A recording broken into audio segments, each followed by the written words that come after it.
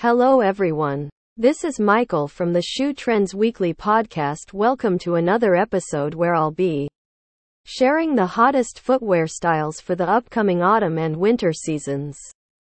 Now before we get into the trends, I just want to say a big thank you to all my loyal listeners out there. It truly means a lot that you take time out of your busy days to tune in and hear my thoughts on the latest kicks. As always, I aim to keep things fun and entertaining while also ensuring you're up to date on what all the cool kids, and fashionistas of course, will be wearing on their feet in the coming months.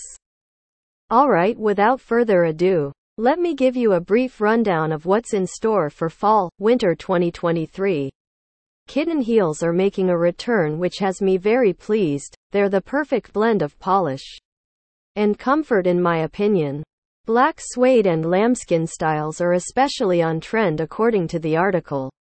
Loafers are also having a moment, with classic leather looks as well as plush suede and lambskin options ideal for keeping feet cozy.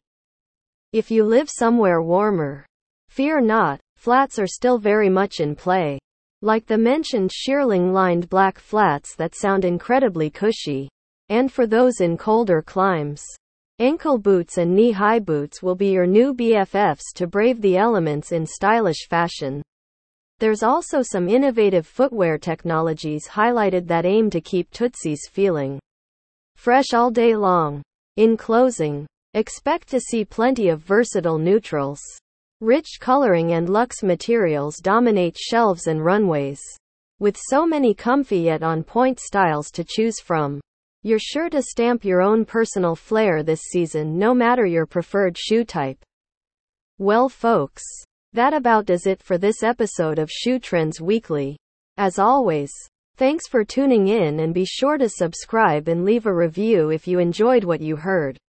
Also don't forget to join me next time where I'll give you an early sneak peek at spring's hottest sandals and slides.